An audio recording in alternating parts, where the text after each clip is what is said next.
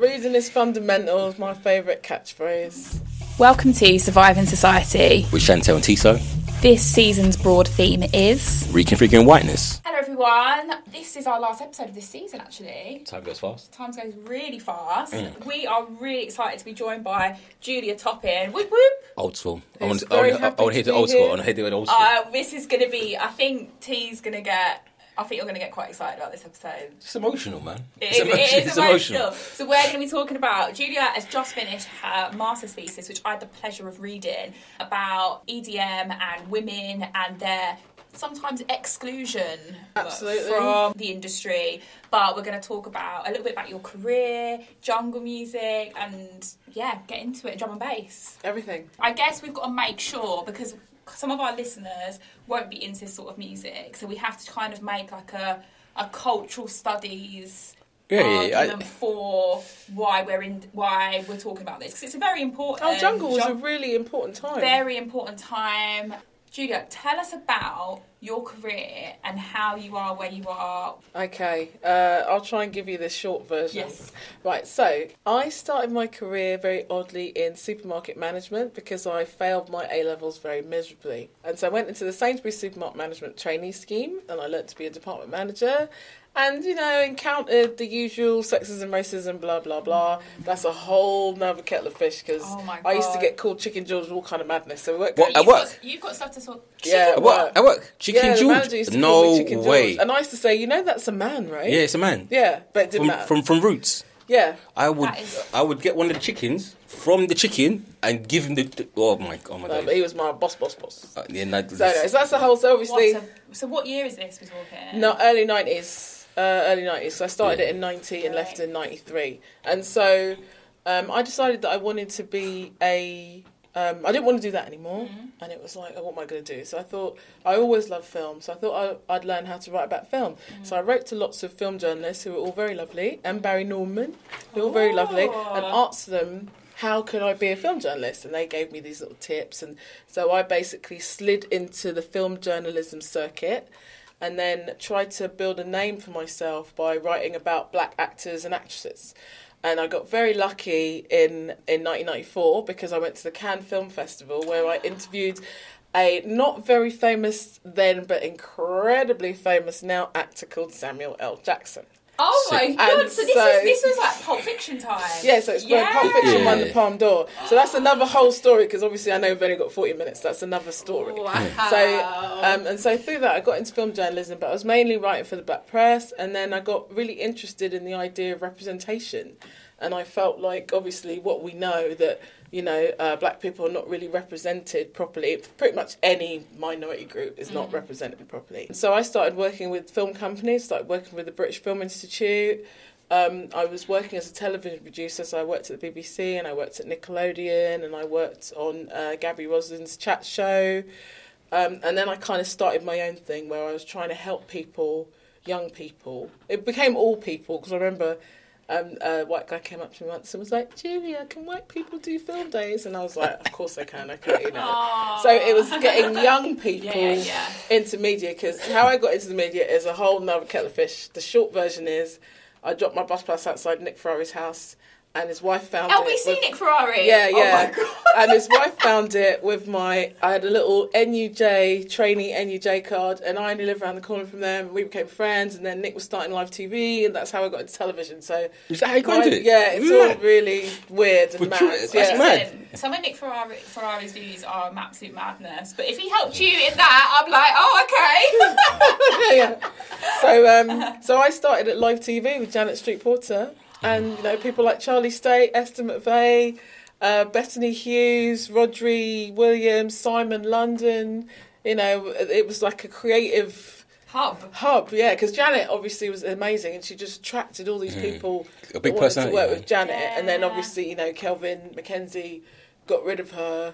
And which was, got rid of her, and then it kind of went downhill. That's when it went into, Topless Darts and News Bunny and all that. And I always tell people, I never did News Bunny. I refused to do News Bunny. What's News Bunny? News Bunny was where basically they would put someone in a giant News Bunny costume and they would read the news because it was like a gimmick.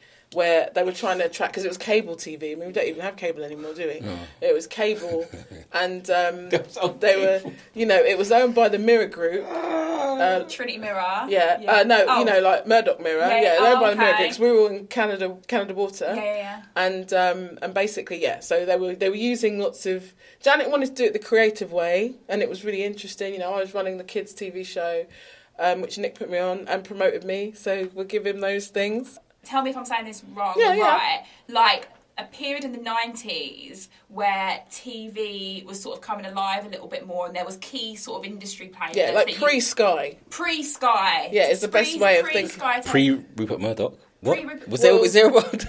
Well, because he went into cable first. Yeah, he did. I had Eastside Cable. So if you think of it as the beginnings of satellite television and, more than 5 channels. It was right at the... This is what we're talking... Yeah, so contextualize this is what we're talking about. Yeah. And how incredible that you were there at the beginning of that. Yeah, lots of stories, great times, and just so many good people, because, Richard Bacon was my first presenter, and, Simon was great, and so, I got a million stories for that one, but that was a really good time. It was a very creative time, and like you said, Janet was very creative, and she let us do lots of things, and also it was live television, so there's that stress of having to make something knowing that it's got to be ready at 4:00 because the tape's going out at 4:00. We would shoot things in the morning that would get put out in the afternoon, and they had to be ready. And that's like a whole, it's a different way of thinking, and I definitely think it shapes the way that I tackle things as well. Yeah, because you're so creative, and it's surely that, being in that world really helped, like, quick creativity, yes. But also dynamic. Yeah, like, that's right, just being able to kind of, like, get there. So, yes, that was great, and then after that, did a bit of freelancing in TV, and then couldn't quite make enough money out of it, so then I thought, what can I do? And because I'd trained so many people, because that's how TV works, I did film days, and I was just doing it off my own back. So it was a charity, but I didn't have... No one ever said to me, did you know you could get funding to do what you're doing? They were all just like, it's really good that you're doing what you do. That's so annoying. Yeah, so basically, but I understand all those things now. So it's all, you can put it all in context, you know what I mean? So I work with the British Film Institute, I work with the Film Council, I worked on, what films I work on? I worked on I've Still Got a Groove Back, I worked on Belly, I worked on Slam, which I love, and I worked on Blade a little bit on Men in Black, and I was trying to build black audiences, but it was working on Eve's Bayou. Eve's Bayou was after Cannes. It was working on Eve's Bayou, and then Samuel Jackson agreed to be the patron of Film Days, because I thought, I used to use his name to open lots of doors, and it was quite funny, because I said to him, I want you to be my patron. He was like, what do I have to do? And I was like, nothing. I just want the name. So I didn't even know what a patron did. I could have said, charity dinner and whatever. And I was just like, no, I just want to put your name and everything. He was like, fine. And then I couldn't make enough money at Film Days because I wasn't getting funded. I was like running a charity on Dole, and then decided to get a job. So I went into, this is just before the .com crash. So I got made. Why do you call it .com crash? Oh, right. So in 2000, the American stock market crashed. There was, because what did he call it? I know too many things, so just stop me whenever you're ready. So the guy that used to run the Treasury, whatever the equivalent of it is in America, he said there was a period of irrational exuberance. That was the quote. And so the stock market went up and up and up, and then it crashed very mightily in the early 2Ks, the very early 2Ks. And that was when I was working as a website producer, because the internet was a new-ish thing. Sort of becoming a bit more mature, people having their own websites. And so I worked for Well Productions. I helped build their website. They do, the last thing they've done is Bodyguard. And I also built a few little other websites for other people, but then, kept getting made redundant because, that's the thing, when money is low, the first thing that happens is snip, snip, snip, snip, snip. And yes, there are tales of trainees that don't look like me getting cut and them getting life, but that's how we live, isn't it? So, and then I was like, I need something stable, so I went into teaching. Needed a degree, so I had to go and do the degree and then go into teaching. So I've been teaching for 10 years. In fact, I've just come from school. Yes. But on the then front line. On the front line, secondary English. Come on, changing it. Making those kids read. Reading is fundamental is my favourite catchphrase. And kind of really running into the same problems as a black woman that I had in every sector that I worked in.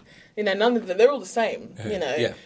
I'm too outspoken or people feel a bit threatened, because I want to be good at what I do. I want to be the best, you know, and that's what I work for.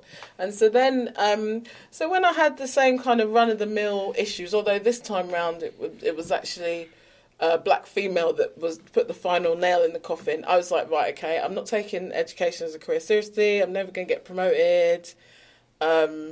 What can I do? And I'd been working with my cousin, DJ Grime Minister, who's a drum and bass DJ, Jump Up.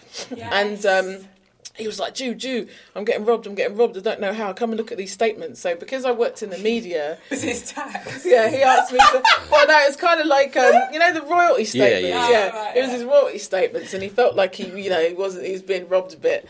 We can't talk to him about tax. He moans about the tax bill, he doesn't like it. But we pay very little. So I started working with him on the business side, and then he was like, oh, you might as well just come and join me. You might as well just come join me and run this thing with me. And that was a few years prior to, that was about 2013-y. And so in 2016-17, when I'd not got a promotion that I really felt that I should have got, and it was the second year running that I hadn't got it, I just thought, right, okay, you know what? I'm going to invest in music, not in education. So that was when I decided to do the Masters at Westminster Uni in Music Business Management, because I always just looked, like when I did my degree at Goldsmiths in Media, I was just like, where's the best uni for media? And it was Goldsmiths and Westminster, ironically, and Goldsmiths was around the corner, so I was like, right, I'm going to Goldsmiths. So I came here to do my media degree, and same with the Masters. I was like, who's got the best Masters degree in music business? And the internet said Westminster, so I applied and got in to do it part-time. And so, it's a brilliant course. I've learned the ins and outs of the industry. And then when it came to doing my thesis, Sally, who's one of the course leaders, it's quite funny because I wanted to do something on like political economy and streaming, really dry stuff, media independence, and I'd done all my lit review early because I was geeky and whatever. And then Sally was like, no, Julia, I really think you should do something about being a black woman in the music industry. And I was like, oh, she wants me to do the black thing, oh God. But then once I got into it... Yeah, you were loving it. I absolutely loved it because what was really funny was the first time I went to a rave, I went to this jump up rave called Next Hype in Vauxhall, because obviously I had to get into the scene. And I just thought I'd be walking into... It's really naive, really. I just thought I'd be walking into the scene that I walked out of like 25 years ago. Yeah. But it's just like the sea of like 20 to 25-year-old white guys, like no black people, like no women. There's more women now, but because we're in 2019 now, and I started going to the raves in 2013, but there were barely any women. The only black women I'd see would be like one or two behind the bar, and maybe one or two, and then you lock eyes, what are you doing here? What are you doing here? It's that a change like that? Yeah, it really was like that. And it's still very, very white drum and bass. And obviously there's the big movement now about women, because it's not 50-50, it's probably like 25-75, if that. And so once I started looking into it, it was to answer the question of, well, what happened? Because when I used to rave to jungle, it was mixed in terms of gender, it was mixed in terms of ethnicity. There was Asian people there, black people there, white people there. It was a real good vibes. So when I think of those scenes, they're emergent scenes, and they're still attached to subcultures, right? So I couldn't go back now because those subcultures have evolved and moved on. And so I think the shock for me would be going somewhere where it's familiar, but I don't recognise it. Yeah, that kind of stranger in your own town kind of thing. And it's interesting what you said about that, and I'm really glad that I've come to the podcast at this point, because a few weeks ago I got to go to an old school jungle rave called Roast, because I've made friends with so many people that I interviewed, so many of the great women that I interviewed, and they took me to Roast. They said, oh, you must buy a ticket for Roast. And that was, and I'll send you a clip if you like, that was an old school rave. Everyone in there was my age, black people, white people, men, women, Asian, everybody just vibesing up, and it was that old jungle sound.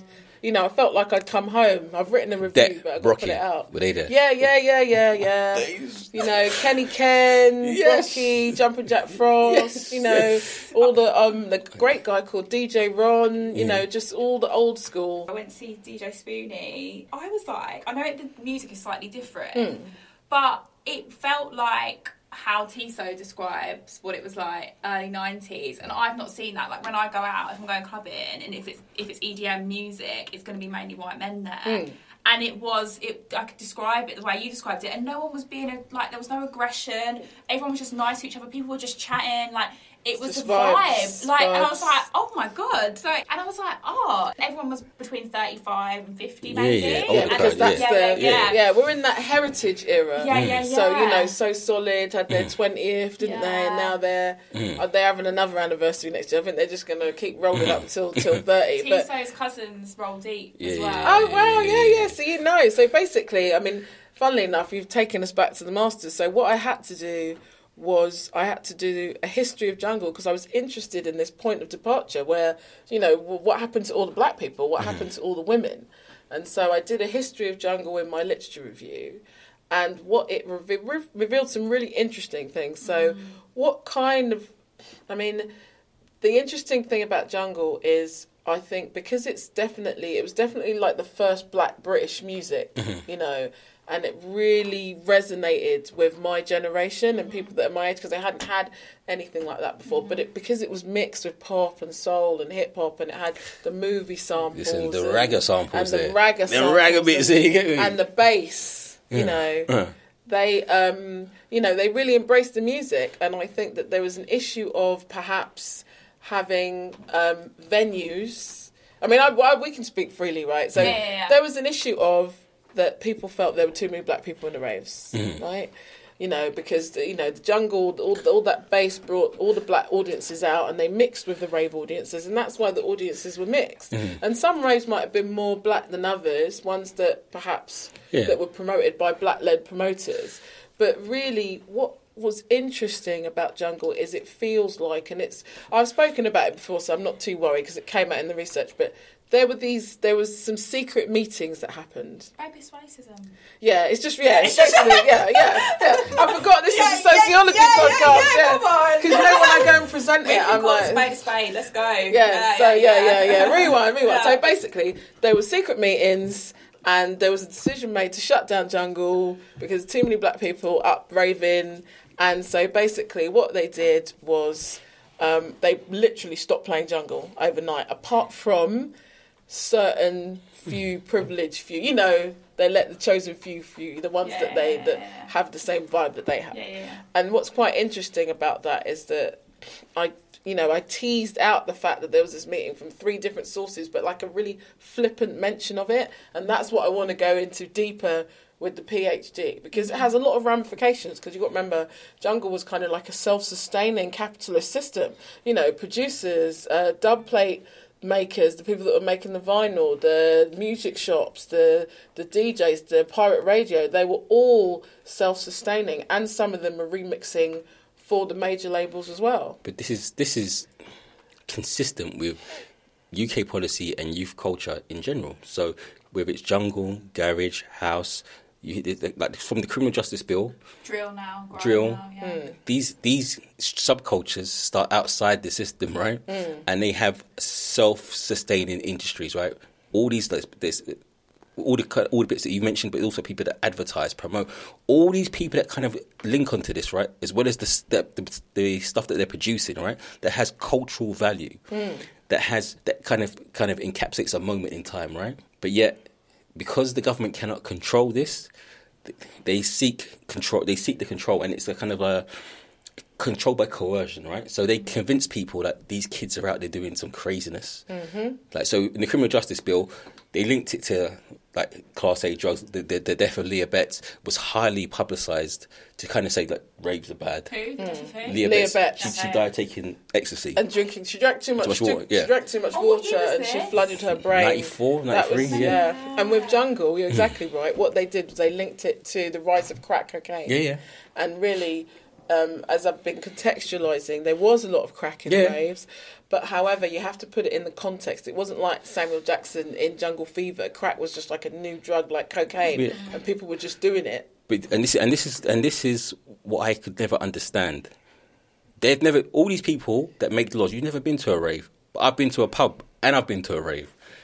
Pubs, alcohol, by far the worst experience I'm having at all. From violence to racial violence, to like there's misogyny, but no, it's the actions that people behave in there, right? Mm-hmm. Now in these raves, the drugs that people talk about and have a bad reputation, crack. I see people roll across floors and laugh, and like I said, there's always going to be an exception to the rule. But in the main, I remember being in Club UK. This is probably about 95, and he got raided by the police. But what for? There was no fights in there. There was no fights at all. People talk about there's a story that I've got to pull out of someone, but it was a rave. I think it was in Vauxhall, and they sent SWAT out. So there were people dropping out of helicopters. For what? You know, like police in helicopters. There were police dropping out of helicopters with dogs and armed response. And then one of my researchers, she said, you know what, that was me and Jungle got ended that night. Yeah.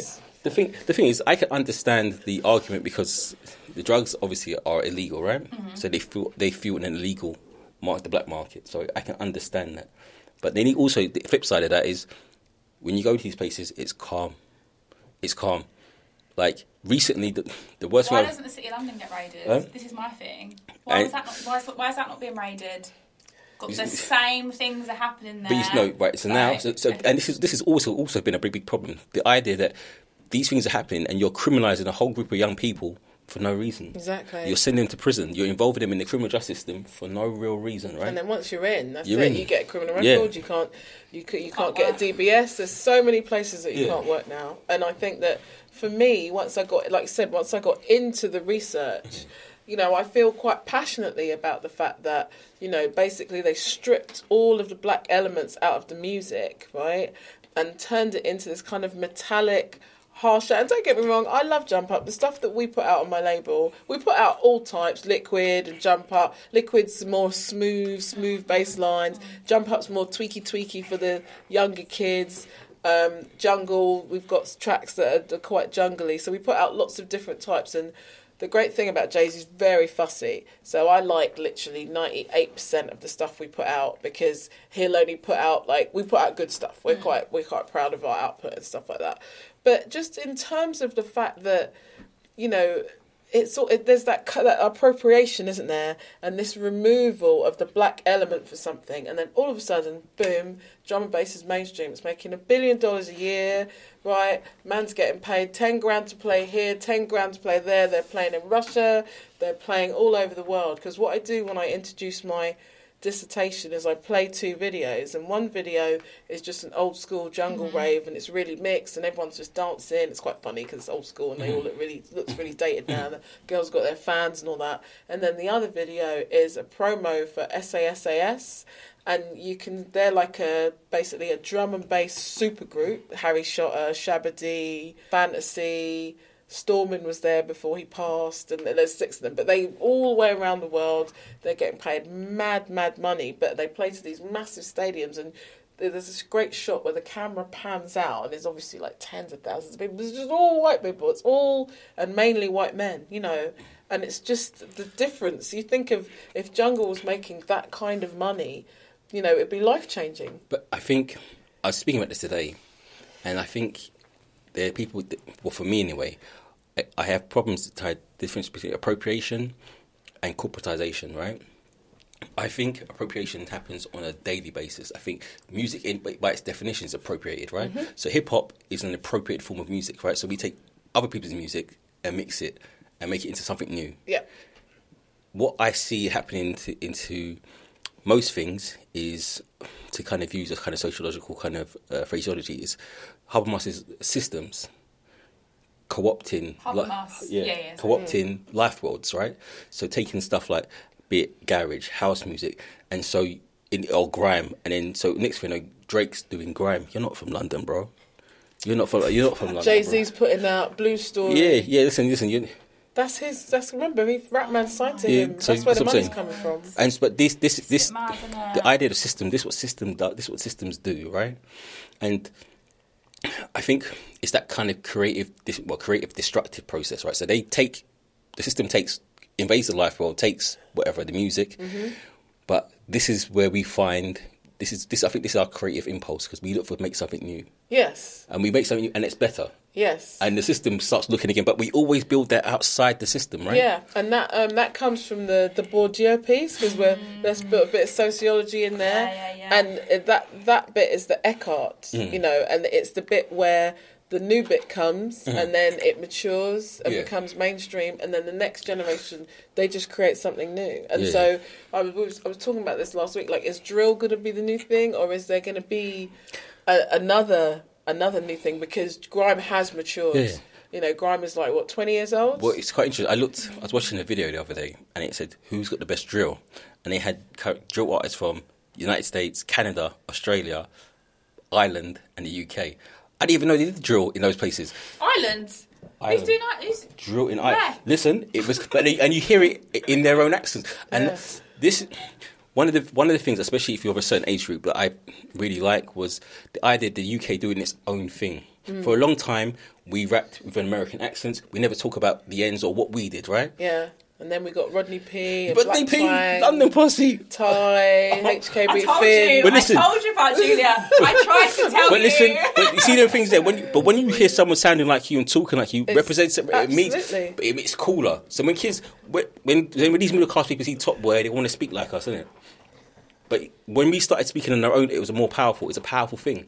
And if you're somebody from Birmingham, you speak with a Birmingham accent. From Leeds, speak with a Leeds accent. And that thing there, it's a powerful thing, man. Yeah. So I'll go to a raves, you go to your manor, and I remember going out to places and playing It's a London Thing. Boy, it's a powerful thing, man. You represent your manor wherever you go. Yeah.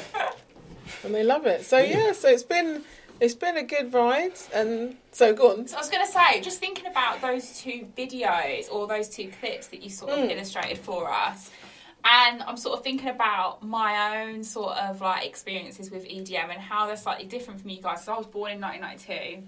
So I feel like the appropriation of your music was sort of came just as I reached adolescence. So sometimes when I think about D&B, like shamefully, I think of like Chasing Status, but they're not. They're not, are they? Well, they're a very commercial. So I think D&B. very commercial. But they do some of that. You know, they produce some great tracks. I've got the album Return to Jungle. Okay. Because I think there's been some contention, because obviously I think they went on a radio show and they were trying to do that, you know, there'd be no jungle without us. And then the Jungle Massive is very active on Twitter, so shout out to all junglists and I Love Jungle. They're all on there, and you post, and there were debates about, you know, Chasing Status got a little bit upset. And in a way they have been responsible for the resurgence. Sort of, because my mind is these things don't come out of a vacuum. No. This whole idea that jungle is trendy again, someone's decided that is the case. That's why that's why everyone's talking about, I make drum and bass and jungle, whereas before jungle was a dirty name. 10 years ago, jungle was a dirty name. For me, the journey went from hardcore into jungle, and then I just knew it gone commercial for me. And you went to Garage. You went to Garage, man. That's right. That's where everyone went. That's where all the black people went. And then went to House. That's where all the women went. That's what my Garage, research. Yeah. I mean, but you see, the thing is, I'm following subcultures, right? You're moving with subcultures. I'm not looking to go to a place where there's lasers and there's lights. I'm looking to a place where it's dirty and dark, and a man standing in the back and wearing their jackets. It's fully hot in there, but you're in the jacket and sunglasses and it's dark. That's the places where I'm going to, right?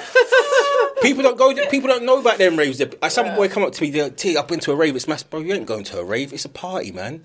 You're going to a fully licensed party. You need the room. Yeah, you need a room and it's dark. Windows. With one entrance, one exit. Bar. One entrance, one exit. Fire hazards, boy. Do you know who else I'm thinking of as well that I feel like appropriated this? It's not Chasing Status. Who's the other? There's Pendulum. That was right. So Pendulum, that was what I grew up with. Silico is a classic. Pendulum. It's got to be said. It's a really, that's my childhood. And that's kind of the new drum and bass, you know, where it's got that sort of rocky edge to it. Yeah. And what was interesting was because the music went quite dark as well.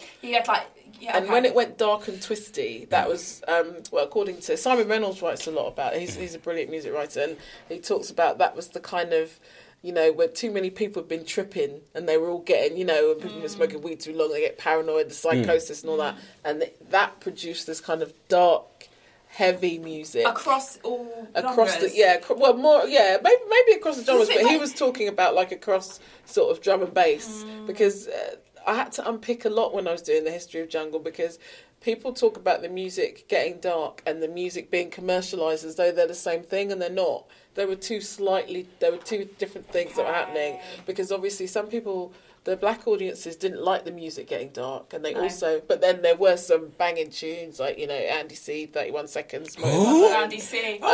31 Seconds. Yeah, there you go, see. That's still a classic, still a banger to this day. People play it all the But time. it's so this day. bad. Like, for me, like, going to Ibiza, seeing Andy C, seeing MK and whatever, I didn't know how long they'd been around for. He's been around. He's been playing since he was like 14. I told you he's young. Young. I I see man's young. So I'm doing this, and then my dad would be like, MK?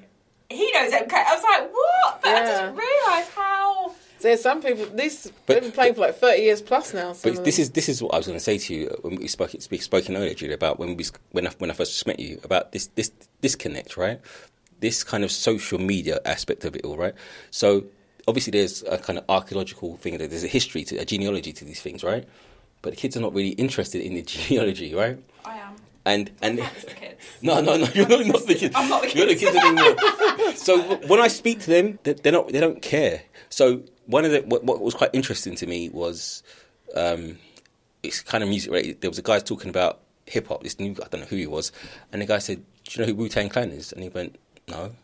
What? But this guy he claims to represent hip hop and rap music right now. And that is the problem, the ephemeral nature of social media and the way that our world is moving so fast that something that's literally just behind you around the corner is completely forgotten. Yeah. You know, and one of the sad things and one of the reasons why I will keep writing about jungle is because I really feel jungle is a very neglected part of black music history. Like garage got a lot more, there's a lot more books about garage, way more, 1 million books about grime. Why do you think that is? Why do you think that jungle gets ignored? I think there's a lot of people that don't want to talk. But you see, when I was into jungle, right? If I said to you, Concrete Lion, Code Red, Rebel MC, people don't know them people there. Why? But why is that? No, because what is it but about? you see, Rebel MC, he's talking like conscious lyrics. He's talking about real stuff. Okay. Real stuff. And when you mix it a bit of ragga and you're hearing a few gunshots, that's why we used to like it. Yeah, that's why people talk about being a junglist. They'll say, I'm into D&B, but I'm a junglist. Yeah, listen. You know, it's something that... I've been listening to jungle every day on the way to school. Track. It just puts you in the right vibes. I'm a junglist. There's a track called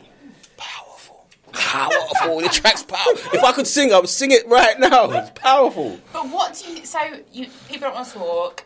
What is it about the genre that you feel... Do you think garage, because it was more widely acceptable? Listen, it's commercial. Garage was more poppy. Yeah, poppy, it had that blingy poppy. Right. I think because jungle came from blackness, and also you've got to remember that at that time, the majority of the music writers would have been middle class white guys. Right. And, you know, a lot of people will be honest about the fact that, you know, they get a bit scared in the jungle rave. And yeah, it's a bit. That's what I'm saying. When you walk into a room, man's wearing sunglasses at dark, people get scared, man. If you're not from the ends, people get scared, right? So it's for people from the ends. So when you go South London, North London, but it's the same people, innit? Yeah. Like, same people. I'm not seeing no middle class boys called Guy or Owen in these raves anymore. That's what you see now. They weren't going to the old school jungle raves. They were going to the new drum and bass raves. Exactly. Do you think there's a chance that you guys were ever in the same rave? I definitely went Jungle Fever. I was at Yes. that big one in Milton Keynes. Where did I go? I used to go Under the Arches. Did you go Bagley's? Yeah, Bagley's. Oh! Yeah, King's Cross. Oh! Bagley's Warehouse. Man's got a warehouse. But you see me doing off-key moves. Man be sitting on the speaker like that.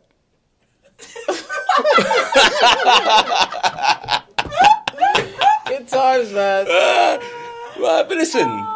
But these subcultures, right? And what I notice is, I guess it's the kind of corporatization and the rise of consumer culture, right?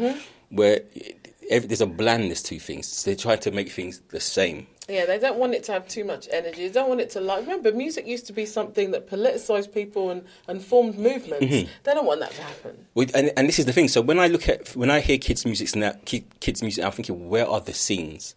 Where is the scene? Before I can go, you can come to London. If you want to find the scene, you find the scene. If you're a punk, you find your punk place. If you're into, I used to go out with a girl and her parents were from Ireland and they wanted to find the Irish dancehall scene. You could find that, and these are big artists, the Wolf Tones and all that. They still play out. you find your scene. But these things are dying. These authentic spaces. These spaces is very disparate. It's been we've really fought. You know, I'll be really honest, in terms of trying to find a London audience, we've really struggled because we don't have the resources to build to do the massive bit of marketing. Because how do you reach them? There isn't like a proper localised scene. At least with grime, they had Lord of the Mics and in Walthamstow, I watched a documentary about that last week. It was brilliant. You know, they had that. And so they had that little town where everyone went to meet. But with drum and bass, it really feels like it just kind of jumped up and spread everywhere. And so it's very hard. Like I found, 3 or 4 people at Goldsmith students that are really into drum and bass, and we've started blending it in because Playlist is just a black music night. It's hip hop, R&B. We've got great DJs. So that's a night that you promote for here at Goldsmith. Yes. Yeah. But that's what I've kind of found when these scenes are dying out. It's not a scene anymore. You play everything in one space, and that's not how it used to be. If I went to a rave and I heard someone play R&B, I will leave. I'm like, what? It's not what I came here for. Yeah, like listen, why are you playing slow jams? That's dead. There's not enough beats in it for me, so I just leave in the gaff. And over time, I remember when Twice as Nice started coming on, and they started putting like R&B. I don't want some guy in there with his hair talking about love. That's in a rave. No, man. No, it's wrong. And I think it's because there's just, in the same way that there's too much music, there's an overabundance of music, there's an overabundance of raves, things to do in London now. There's so many different venues. Yeah. And so even Roast had like Jungle Room was main, then there was a deep soulful house room, and then there was the garage room. So even they had, realised that they've got to draw in all these different audiences in order to make the ends meet. What role does somewhere like Fabric play in this history? Well, Fabric are more into the new drum and bass era, and also they're quite cliquey because they work with certain labels. Okay. So the lineups that they have there are, what the problem that's happened with drum and bass is it's become very label orientated, and so it's very difficult for independent DJs. Whereas before, you would just do a lineup where, let me put this DJ with this DJ and this DJ because that's going to be a sick lineup. You would do it like that. Whereas what the labels are doing, they're having their top label DJ here, and look, all these people are on my roster, so I'm just going to book all of them and not be out there looking for other people. And so it's become really, really. Media's cliquey anyway, but drum and bass has become super cliquey. And Fabric for me is part of that because it's kind of the same label takeovers, same kind of lineups. Yeah. But I think, and this is where I kind of it ties in kind of idea of social media and consumerism being the idea that you can pick and choose different parts of culture. You can find different subcultures, and whereas I grew up in that, right? So you grow up in these cultures, but now with social media you can jump in and out of culture. So you can say, I'm a sneaker collector, I'm also this, I'm also... And you pick and choose all the different things, and you're none of those things. But you're just some of those things. Because it's just people are experience junkies now. Yeah. I can go to hospitality in the park and have a drum and bass experience, or I can go to Roast and have a jungle experience, or I can go to Wireless and have the urban music, grime, R&B experience. I don't have to be part of the scene. And you see, and this is what I'm saying. So when I go to these places, and people like saying... I see people and I'm thinking, I try not to be that person because you're old and as I'm getting older, becoming more conservative for small C. And I'm thinking, but these people don't. They're not feeling it. They're not feeling it, man. Yeah. There's a kind of superficiality to it all, there right? Is. Like they're there to be seen. It's for the gram. Yeah. Oh! I hate Instagram and social media. Well, but I'll come back and do Instagram social media another day. We're going to have to end there. It's a shorter episode, so we haven't got as much time, but we're going to have to get you on. We're going to get... Julia's going to come back on early 2020, and we're going to talk about your thesis in particular. But this has been a great intro. It's been a great intro, yeah. It's been a great intro to it, and we're going to get you back on 100%. Because... Oh, I'm really delighted to be here. Big fans. Thank you so much, listeners. This is our final episode of this season. We'll be back with something special next week. You'll hear more about it on our socials this week. Julia's going to be back. If you are able to join our Patreon, please do. And we'll see you soon. Bye. See you later.